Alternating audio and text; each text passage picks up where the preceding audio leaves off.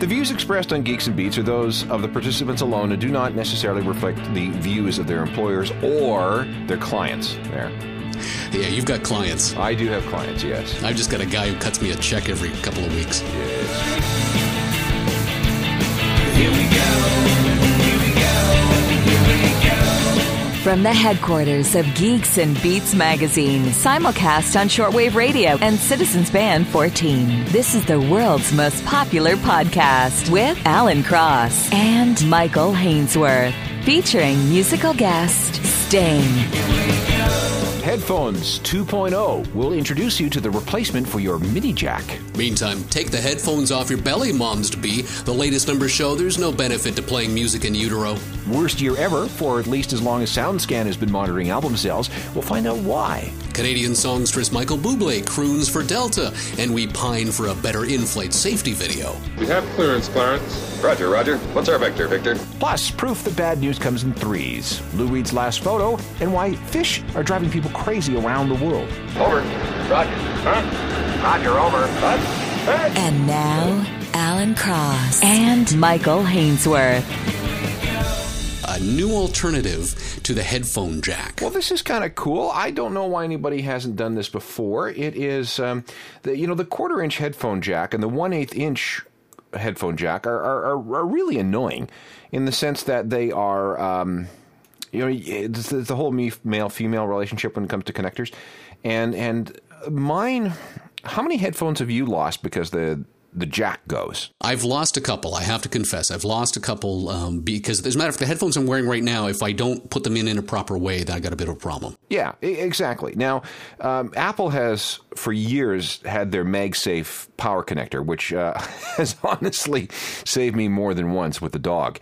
Why can't we have a headphone jack like that? Well, that's exactly what they're trying to do. And apparently this guy, he's got something called the Pogo, and it's much like that, where I guess it's sort of like a magnetic connection that replaces the 1/8 inch jack that you would normally have to put into something. I like the idea, and I think more people... I can't believe we haven't done this up until now. So the idea here is that not only does it connect with magnets, much like the MagSafe connector does, as you can see them playing with it right here, but it actually can be oriented in two ways. The main way, you would plug it in, but you can also remove it and put it in sideways in case you need it at an angle. See, now that would be great, because I don't know why Apple ended up putting the headphone jack at the bottom of their devices. Oh, I'm so glad they did. It used to be at the top, and it drove me crazy with the cord always hanging down in front of the screen. Well, okay, fine, but if you're jogging, for example, it was great at the top. Yeah, I would give you that, but then I only run for my life. Yeah, okay, I get it. But see, look at this thing. This thing is cool. I would like to have this on everything. This is brilliant. And again, when the dog comes along and hooks her little paw around the headphone jack, it just comes off nice and neatly, and you don't have to worry about anything breaking under stress. What it has is for the left and right audio channels, because you have two wires for each channel, it has those four wires put in just little prongs that just touch each other at the various connectors. And then there's a magnet dead in the center, which keeps it all attached together. And the neat thing, too, is that you can mix and match. So if you had multiple devices with the male connector end, you could just plug the, I would say not female, because it's no longer female, it's eunuch ended. Yeah, I guess. Anywhere you want. No, I want one. I think everybody should have these things. I think they should be an industry standard. I'm in. I mean, the old headphone jack is something that goes back to the 1950s, if not earlier. So let's move on. You report this week that when you look at the Soundscan numbers, 4.5 million albums were sold in the United States over the course of October, for the most part, the last week of October. And that was the lowest level since Soundscan started keeping track of this sort of thing in 1991. Yeah, you know what? Things are ugly when it comes to record sales. Let me explain what's going on here. Soundscan is the way that we determine exactly how many records are sold. This is a system that came into being in 1991, March 1st of 1991, and replaced the old estimates of records sold. And every time a record gets scanned at the cache, that gets counted as a sale. Before then, you didn't have that sort of stuff. So they've been keeping track of this stuff since March 1st of 1995. And this past week was the lowest number of albums sold in a week since the very beginning, and it was about 4.5 million copies. It has been a brutal time for people selling records in the record industry. In the United States, I think CD sales are down somewhere between 13 and 15% over last year, and they're actually selling fewer digital singles this year than they were last year. So it's a terrible situation, and there's a lot of reasons for it. I can go through some of them if you want. People have soured on the idea of an album. An album is a collection of songs that's basically a retail event. You know, we've collected all these songs together, and we're going to issue everything all at the same time. We want you to rush out and buy all these songs together. People aren't doing that anymore. It's that we live in an a la carte world. Labels and artists really need to rethink about making albums, because why would you go through the trouble and expense if nobody's really as interested in them as they used to be? You can still release collections of record. You can still release collections of songs. You just have to realize that you're not going to sell them in the numbers that you used to. Piracy is a factor, but not as the industry might suggest. There are bigger issues at work. People have become accustomed to buying music a la carte, one track at a time via some kind of online retailer like iTunes. Streaming music services are taking over. Why buy an album when you can access the album for $10 a month on an all-you-can-eat basis through a service like Spotify or Deezer or Songza or Artie or any one of a number of them? People have more options than ever to sample an artist before they buy the record. I think this is really important because back in the day, you bought the album based on the single. And if the single was good, then you maybe gambled money on the rest of the album, hoping that there would be something else good on there. Don't have to do that anymore because you've been burned too many times. There haven't been as many big-name releases this year as there has been in previous years. The entire music industry just groaned when there was going to be no U2 album this year because you need the big-name releases to get people into stores. So maybe they buy that album and another one or another two or so. There have been fewer blockbusters these days, and when you do have a blockbuster these days, it's a big deal if it sells 1 million copies. Back in the day, 10 million copies was a good start. Consumers have more things that are vying for their entertainment attention these days. Between YouTube and smartphones and everything else that's out there, they're just choosing to spend their time, their money, and their interest elsewhere. Or maybe just music isn't that good these days. We don't have to go out and buy an entire album anymore. No. All we need to do is buy the track that we wanted. And I think the industry shot itself in the foot in the 80s when they saw how much money could be made out of the single. And then you went, wow, that single that I just heard on the radio was fantastic. I'm going to buy the whole album. And the rest of the album was crap. Well, that got really bad towards the end of the 90s. Where we were told again that the price of a CD was going to come down, and it never did. We were still paying $15, $17, $20 for a CD, which was ridiculous. And in many cases, there would be that one single and then 12 pieces of crap. And people got burned. Napster came along, which was a huge liberating thing for a lot of people. No longer did we have to get the 11 or 12 pieces of crap. We could just get the one song that we wanted.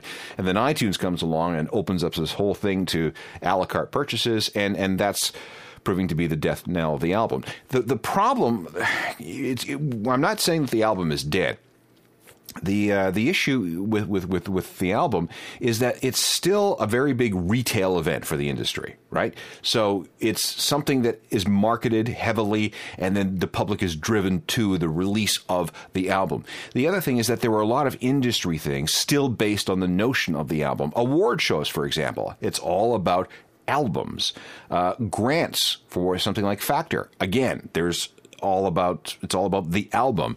So until we move away from this idea of selling and funding and marketing and distributing these collections of songs, the album is going to be with us. But I think it's unnoticed. The only reason why we have albums is because we developed the technology to put more than one track on a platter. And so back to the 40s when you would have a single disc, a 78, that would have only one song on it, and you'd have to flip it to play to the next one. On the 78, you could only hold 3, maybe 4 minutes of music per side. And that didn't really work if you had a longer piece, such as a symphony. And you'd have to break that up over multiple records. Then what you did was you put these things in a book with leaves that were actually little sleeves bound together. Right. I remember this. So you would have like 8 or 9 records in this bound collection, which looked like a photo album. But this was a record album. And then when Columbia Records introduced the long playing LP, the record album or the modern record album in June of 1948, the name just stuck because we had been using the term record album for about 50 years. It's all my fault. I should never have listened to those Kiss albums when I was pregnant. Marge, with all due respect, that's ridiculous. My Sarah listened to Mozart and Churchill speeches when she was pregnant with Ralphie, and he can't even open a refrigerator. Pushing. Always pushing. Really? Oh, yeah. That kid's a mess. Hey, only I get to criticize him, Lou. Kid's scared to flush. Thinks it's his brother. The story that you posted on islandcross.ca fascinated me because I went through this whole thing when we had my daughter, which is the Mozart effect, the idea that you want to play music while your child is in utero because it helps build their brain. Mm-hmm. And I wasn't completely convinced that that was the case, and now you've got this article that sort of backs up my suspicion that maybe that's really not what's going on. I don't think so. The Mozart effect has been debunked. It doesn't work. However, what some scientists in Finland say is that babies will recognize music that was played while they were in utero for up to 4 months after they're born. So be careful what you play your babies, ladies, because one of the things that was rather interesting is in this study, the babies that were being studied were recognizing their the theme show, the theme song to their mother's favorite soap opera. Yeah, we played a lot of music for my daughter. I have to confess, though, I'm not much of a music guy, so as a result, we didn't really get specifically. I've got a buddy of mine who is so into music that he had his children trained by the time they were 5 or 6 to basically understand the whole catalog of Motown records. These kids weren't listening to the Wiggles, excuse me. They were listening to real music and good music at that. That's a good dad. I wouldn't have the patience for that sort of thing. But what we found out with my daughter, because she was a preemie, was that children who are premature, they need silence. They need, the least amount of sound as possible. And in darkened rooms as well, because they're still developing. As far as they're concerned, they're still inside mommy's tummy and they're still growing. And loud noise is a very bad thing. Switch everything on. Morning, gentlemen. Morning, gentlemen. Morning. Morning, Mr. Pycroft. Oh, very impressive, very impressive. And what are you doing this morning? It's a birth. Ah, what sort of thing is that? Well, that's when we take a new baby out of a lady's tummy. Wonderful what we can do nowadays. Ah, I see you have the machine that goes bing! And what ends up happening is when you have a child that's 6 weeks premature, as was in our case, you put them in the neonatal intensive care unit, level 3 at Mount Sinai Hospital in Toronto. It is like a Monty Python routine with all the bells and whistles going off because there are alarms that are attached to their feet and to their hands and to keep ensuring that we know that they're all okay. And anytime there's ever a hiccup, and the funny thing is 9 times out of 10 it's gas. But a baby fart will set off an alarm. And so when you've got 24 kids in a neonatal intensive care unit, they are absolutely going crazy with the noises. And so when we took our daughter out of the level 3 and into the level 2, they had a whole different environment.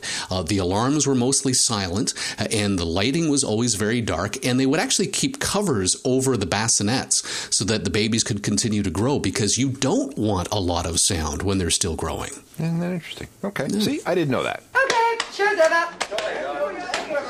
A boy or a girl? Now, I think it's a little early to start imposing roles on it, don't you?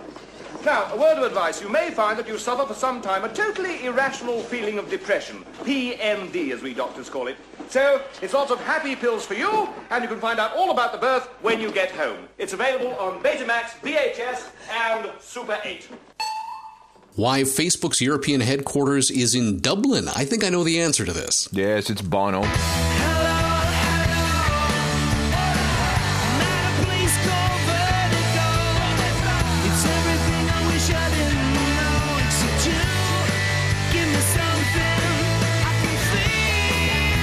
Bono, of course, is a founding member of a company called Elevation Partners. Elevation Partners bought a huge chunk of Facebook stock before it went public. Bono made several $100 million on that transaction and, of course, is tight with management at Facebook. And when Facebook decided that they were going to open up a European headquarters, something that would be, they would operate Europe, Middle East, and I think Africa out of that headquarters. They were going to go to Switzerland, but he went and talked to Sheryl Sandberg, Chief Operating Officer of Facebook, and said, hey, you know, you might want to think about Dublin and Ireland because of interesting tax breaks that they may have. So I guess they took the hint and decided that they were going to open up their office in Dublin, which is rather interesting because, of course, U2 moved their business operations out of Ireland to the Netherlands because it was a better tax haven for them. So are you saying then that it's not so much about the taxes as it is about Ireland being his hometown? I don't know what it is. I've heard that it is largely because of the tax benefits. Well, okay, we have to explain that Ireland had a specific tax regime for artists. They repealed that, which caused an awful lot of people to leave Ireland for other tax havens or tax jurisdictions that were much more friendly towards artists.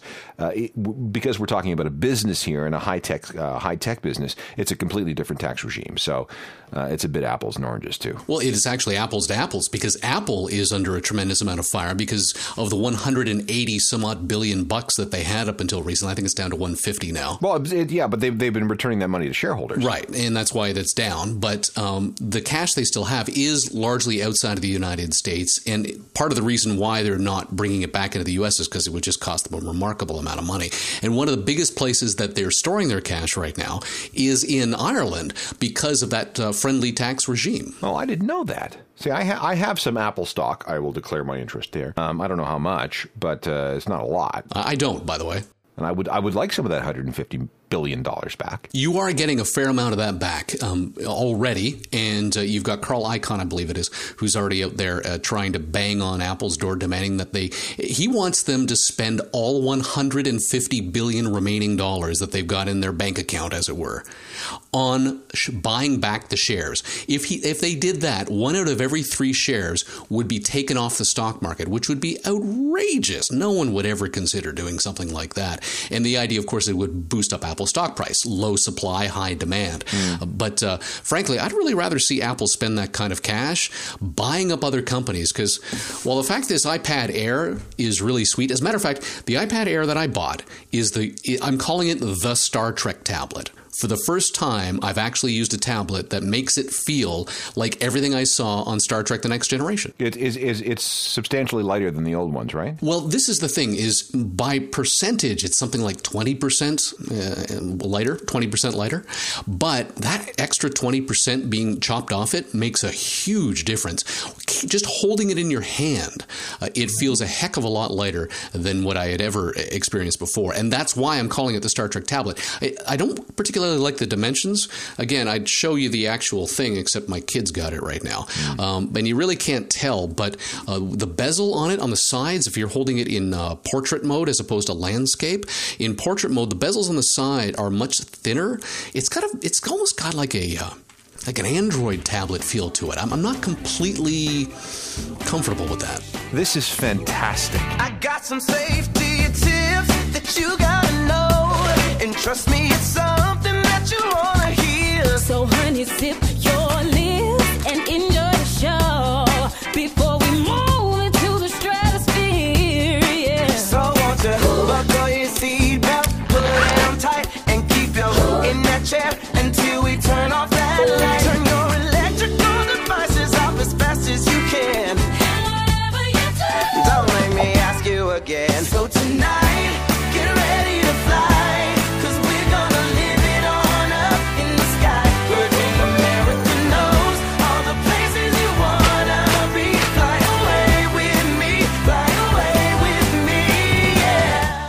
fantastic. This is the best airline safety video ever.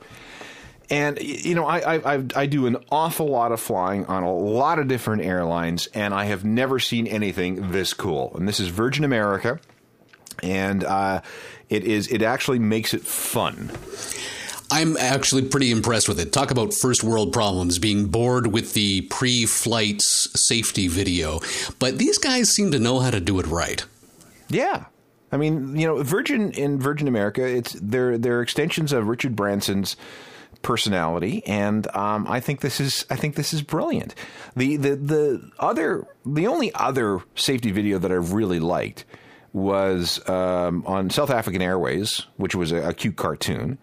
And then there was, I think it's Cebu Airlines in the Philippines, where they don't have a pre-recorded one. The flight attendants still do it, but they do something, and I think they call it the safety dance, as a matter of fact. And it's kind of cool, but, I mean, this is way better.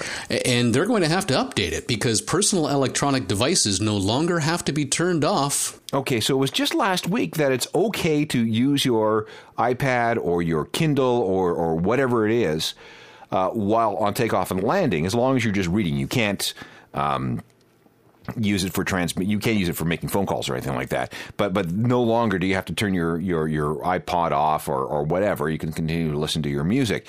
One of the things that they're going to have to do is update all these safety videos. Meantime, a Canadian songstress Michael Buble has been hired by Delta Airlines to promote a new global connections company from their Seattle hub. Yeah, you know, Buble is a guy that travels very well internationally. Delta's paid him a whack of money because Delta's bought a whole bunch of other airlines, consolidated under the Delta name, and they want to start getting into getting connections through Seattle for their Trans-Pacific flights, and they got Buble, who does very well in places like the Philippines, as a matter of fact, to be a bit of a spokesperson for him. So, you know, good for them. I wanted to like Michael Buble. I wanted to like him a lot. And I did, up until he did the 2010 Vancouver Games. Why? What happened there? Well, if you can picture it, there he was, and it was a nice tight close-up of him doing his big song.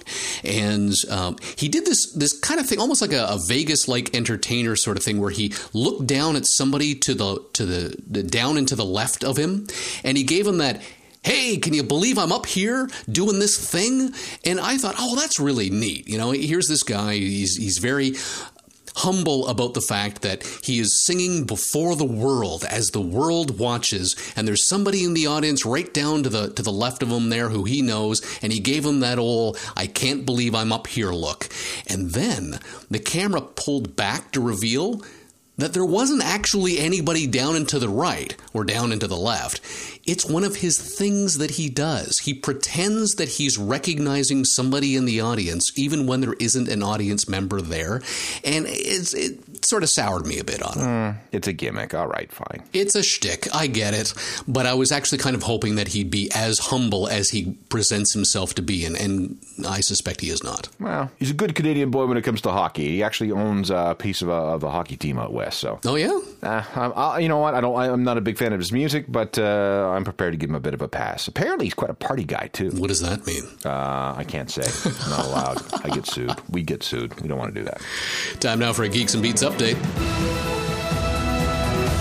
London, Bangkok, New York, Cincinnati. From the worldwide headquarters of Geeks and Beats magazine, this is a G&B News Update. This fascinated me. You didn't want to bring this up, or at least you didn't mention it. But you guys got a big power jolt there at your local Indie 88 station, of which you front. Yeah, scroll back up there. Just look at the number of likes and tweets. Okay, I'm looking at 343. 144 tweets. Okay, let me explain what's going on. Indie 88 is the independently owned, indie-friendly radio station in Toronto. It operates at 88.1 megahertz on the FM band, which is the old CKLN frequency. CKLN lost their frequency when they did not adhere to the conditions of their license.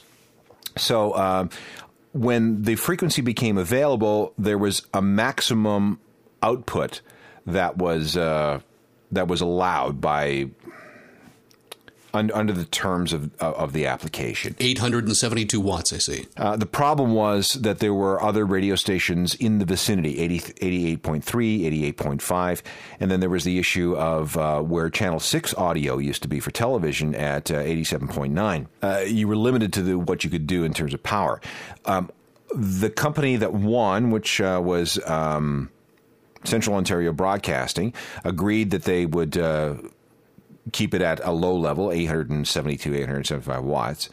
But as soon as they won the license, they went into they launched an investigation to see what they would need to do to be able to apply for a power increase, and that involved dealing with some other radio stations in Southern Ontario in the vicinity of 88.1.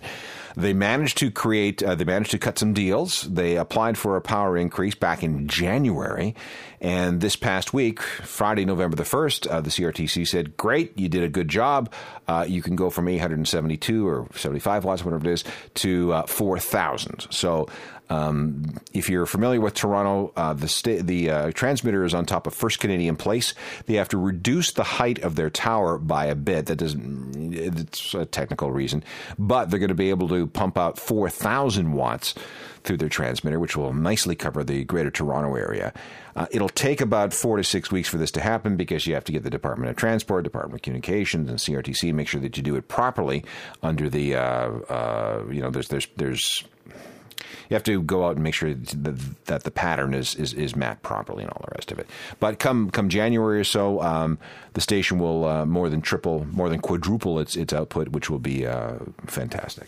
Well, I'm really glad to hear that, because what I'm hearing on the station is something that I'm not hearing much of anywhere else. I've been describing it basically as more guitar rock as opposed to corporate rock. I mean, there's two ways of looking at it. There is the business relationship an artist has with their record label and the kind of record label that they're related to, and then the spirit of independent music, which is certainly different from the corporate stuff that you hear from a lot of the major labels. And so far, so good. The station's only really been on the air properly since September the 3rd, so that's not even 2 months yet. The first round of real ratings won't come out until December the 5th, but anecdotally and some of the trending numbers point in a very positive direction. And once we have everything up at 4,000 watts, it's going to be terrific. The radio station will be able to cover a larger area, and more importantly, in the Toronto area itself, 4,000 watts will be able to penetrate some concrete buildings, which was a real problem at 470 or 875 watts. The other issues were that there were some the dropouts. So if you go under an underpass, you would probably lose the station. And then here's another issue that was never fully addressed. When CKLN went off the air at 88.1, that opened up a frequency, and the FM band is super crowded in Southern Ontario, Western New York, and Eastern Pennsylvania, Western Pennsylvania and Northern Ohio. And 88.1 suddenly became available. It was a nice empty channel. So if you had one of those, let's say, Griffin FM transmitters, which allowed you to beam your iPod or your iPhone into your car stereo via the radio, people were tuning to 88.1. Problem is that when Indie went on the air, you could be driving through town, stop at a stoplight, and a guy would pull up next to you in a car where he's listening to his iPod tuned to 88.1 on his stereo. So that would cut out your stereo, and you would end up listening to that guy's music. That's crazy. I'd never heard that. Yeah, no, that turned out to be a real problem. But now that the power increase is going to go through, it's not going to be an issue. You report that proof the bad news comes in threes. Of course, we lost Lou Reed. We've lost Miss Crabapple. And now we've also got word that Fleetwood Mac's co-founder has been diagnosed with cancer. Yeah, this is really depressing. John McVie, who has been part of Fleetwood Mac since the 1960s, has been diagnosed with some kind of cancer. I'm not really sure what kind of cancer, but the band has had to cancel a whole whack of shows as part of their world tour, and so he can get some treatment for it. You know, it's again, we have, these legacy acts. These people are getting old. The warranty has worn out on their body parts, and now we're starting to see more and more of them suffer from serious health problems. Hoping that John McVie will be fine. I have to say, if I even make it to 71, I'm hoping that I look as good as Lou Reed did before he died. Well, I'll tell you, that's a great picture, isn't it? It is. This is the final picture that was taken of Lou Reed before he died on October the 27th. He was doing an ad or a series of promotional photos for a headphone manufacturer, and he had this very famous French photographer come and take some black and white photos, and this was the very last picture that he took. Now, when this picture was taken, he would have been quite ill with whatever was happening with his liver at the time. But it's, see, everything looks better in black and white. All pictures, all portraits should be taken in black and white. Look at that. That's an interesting point. Time now for Ask Alan Anything. So we want to talk about Lou Reed, don't we? Hello, this is Lawrence calling from Edmonton, Alberta. The least snowy major city still right here. I don't know. It's probably not snowing in Vancouver. Anyways, I have a question for Alan and a suggestion as well, because with the recent passing of Lou Reed, rest in peace and all that junk, I was thinking, since you were talking about metal yoga, which is quite interesting. Actually, it sounds cool, but I would like it to be like thrashy metal, fast yoga. That would be both hilarious and, a great workout, I'm sure. Like, yeah, some Cannibal Corpse. Let's do some yoga to that. Anyways, my other suggestion and question was based on Lou Reed's Metal Machine Music, the album that came out in, I believe, 1976. I heard a whole bunch of stories about why he made it and why it happened that way, and that people have gone crazy on drugs doing drugs listening to that album. I'm just wondering if you know the real story, and I wouldn't guess any other person in the world that probably, I mean, you knew you knew the kid from the Boy album of U2. You know what that guy was up to. So if you don't know, all hope in the world is lost, and there's nothing left in it for me. So, I'd love to know the story of Metal Machine Music. And I've downloaded It's Ridiculous MP3. Every side is 16 minutes and 1 second long. I wonder if there's some interesting story behind that, too. Okay, well, if you know, you will make my day, my year, and my, at least, Christmas. And I'm with you. Screw Halloween. Have a good one. Love the podcast. Okay, here's the story. Lou Reed was locked in a giant battle with his record label, RCA Records, and he wanted desperately to get out of his deal. But RCA wouldn't let him go. So he said, okay, F you guys. I'm going to deliver a double album that is completely unlistenable, and you're going to have to let me out of the contract. So he created Metal Machine Music, which was nothing but an hour's or so worth of screaming feedback. No beats, no notes, no melody. It is completely and hopelessly unlistenable, and handed it in. To which RCA said, okay, smart guy, screw you. Just to show you that we mean business, we're going to release the record anyway. And they did. And the result was something very confusing. Some people found this, very experimental. They found it was a beating of noise rock. Other people couldn't understand why it was just an hour's worth of feedback.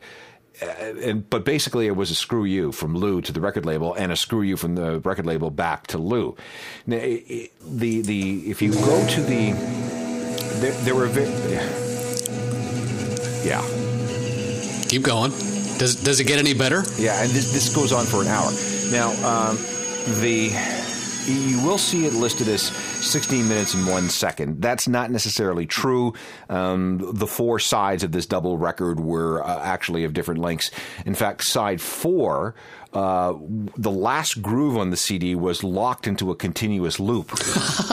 So if you got that far, and you had this on a turntable, it would just go on and on and on and on and on forever. In fact, it was if you looked on the label of the CD, it was labeled, the label of the record, it was labeled 60 minutes and 1 second infinity, because of that lock group. Now, on the CD, They just add another 2 minutes and some odd seconds of that loop before it actually fades out. So there's your answer. It was a screw you to the record label and a screw you from the record label back to Lou. The weird thing is that this record has been something of a success. It was transferred to CD. According to the sources that I've been able to check, it has sold at least 100,000 copies on CD in the U.S., and there are a number of acts, especially in the UK and Europe, that have actually covered the CD and played it in performance in its entirety. Its entirety? Yes. And people would sit through it? Apparently they have. How do you even score something like that? I don't know. It's one of those records that if you want to get people out of your house at the end of the night after the party, you put that on. You report on allencross.ca, the hum may be solved and it could be caused by fish sex. Have you heard about the hum? I have heard about the hum. As a matter of fact, let's play you a little bit of the hum. This is from Terrace, BC, and people are just sitting on their front porches listening to this.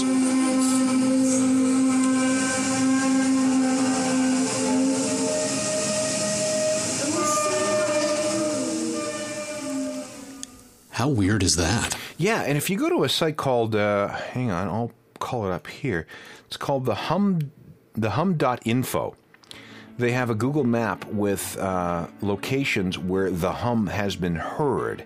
And it's all over Canada, the United States, Western Europe, and a couple of other places. Oh, there's a map. Yes. So what does this have to do with fish sex? Some people react violently to this. They have headaches, they have dizziness, they can't sleep, they get nosebleeds. And nobody can figure out where this noise seems to be coming from. But there are some people in the UK who believe that maybe this has to do with a species of fish called the midshipman, and they tend to hum when they have sex. So in around Bristol and a couple of other places, they in Southampton and Leeds and a few other places, they think that the hum may be caused by horny fish. And what a sexy looking fish this is. So the hum is the fish vibrations end up reverberating against the hulls of ships and the buildings near the harbors, and that's what apparently amplifies the sound of the hum from the very happy fish. The only question is after the fish have sex, do they smoke? I don't know, baby. I never look. Catch all new episodes of Geeks and Beats Wednesdays on iTunes, and watch for Geeks and Beats magazine on a newsstand near you. To be part of next week's show, call area code 323-319-NERD. Follow the stories on Twitter or Facebook, and get your dose of Geeks and Beats anytime at geeksandbeats.com. The Geeks and Beats podcast would like to thank the National Science Foundation.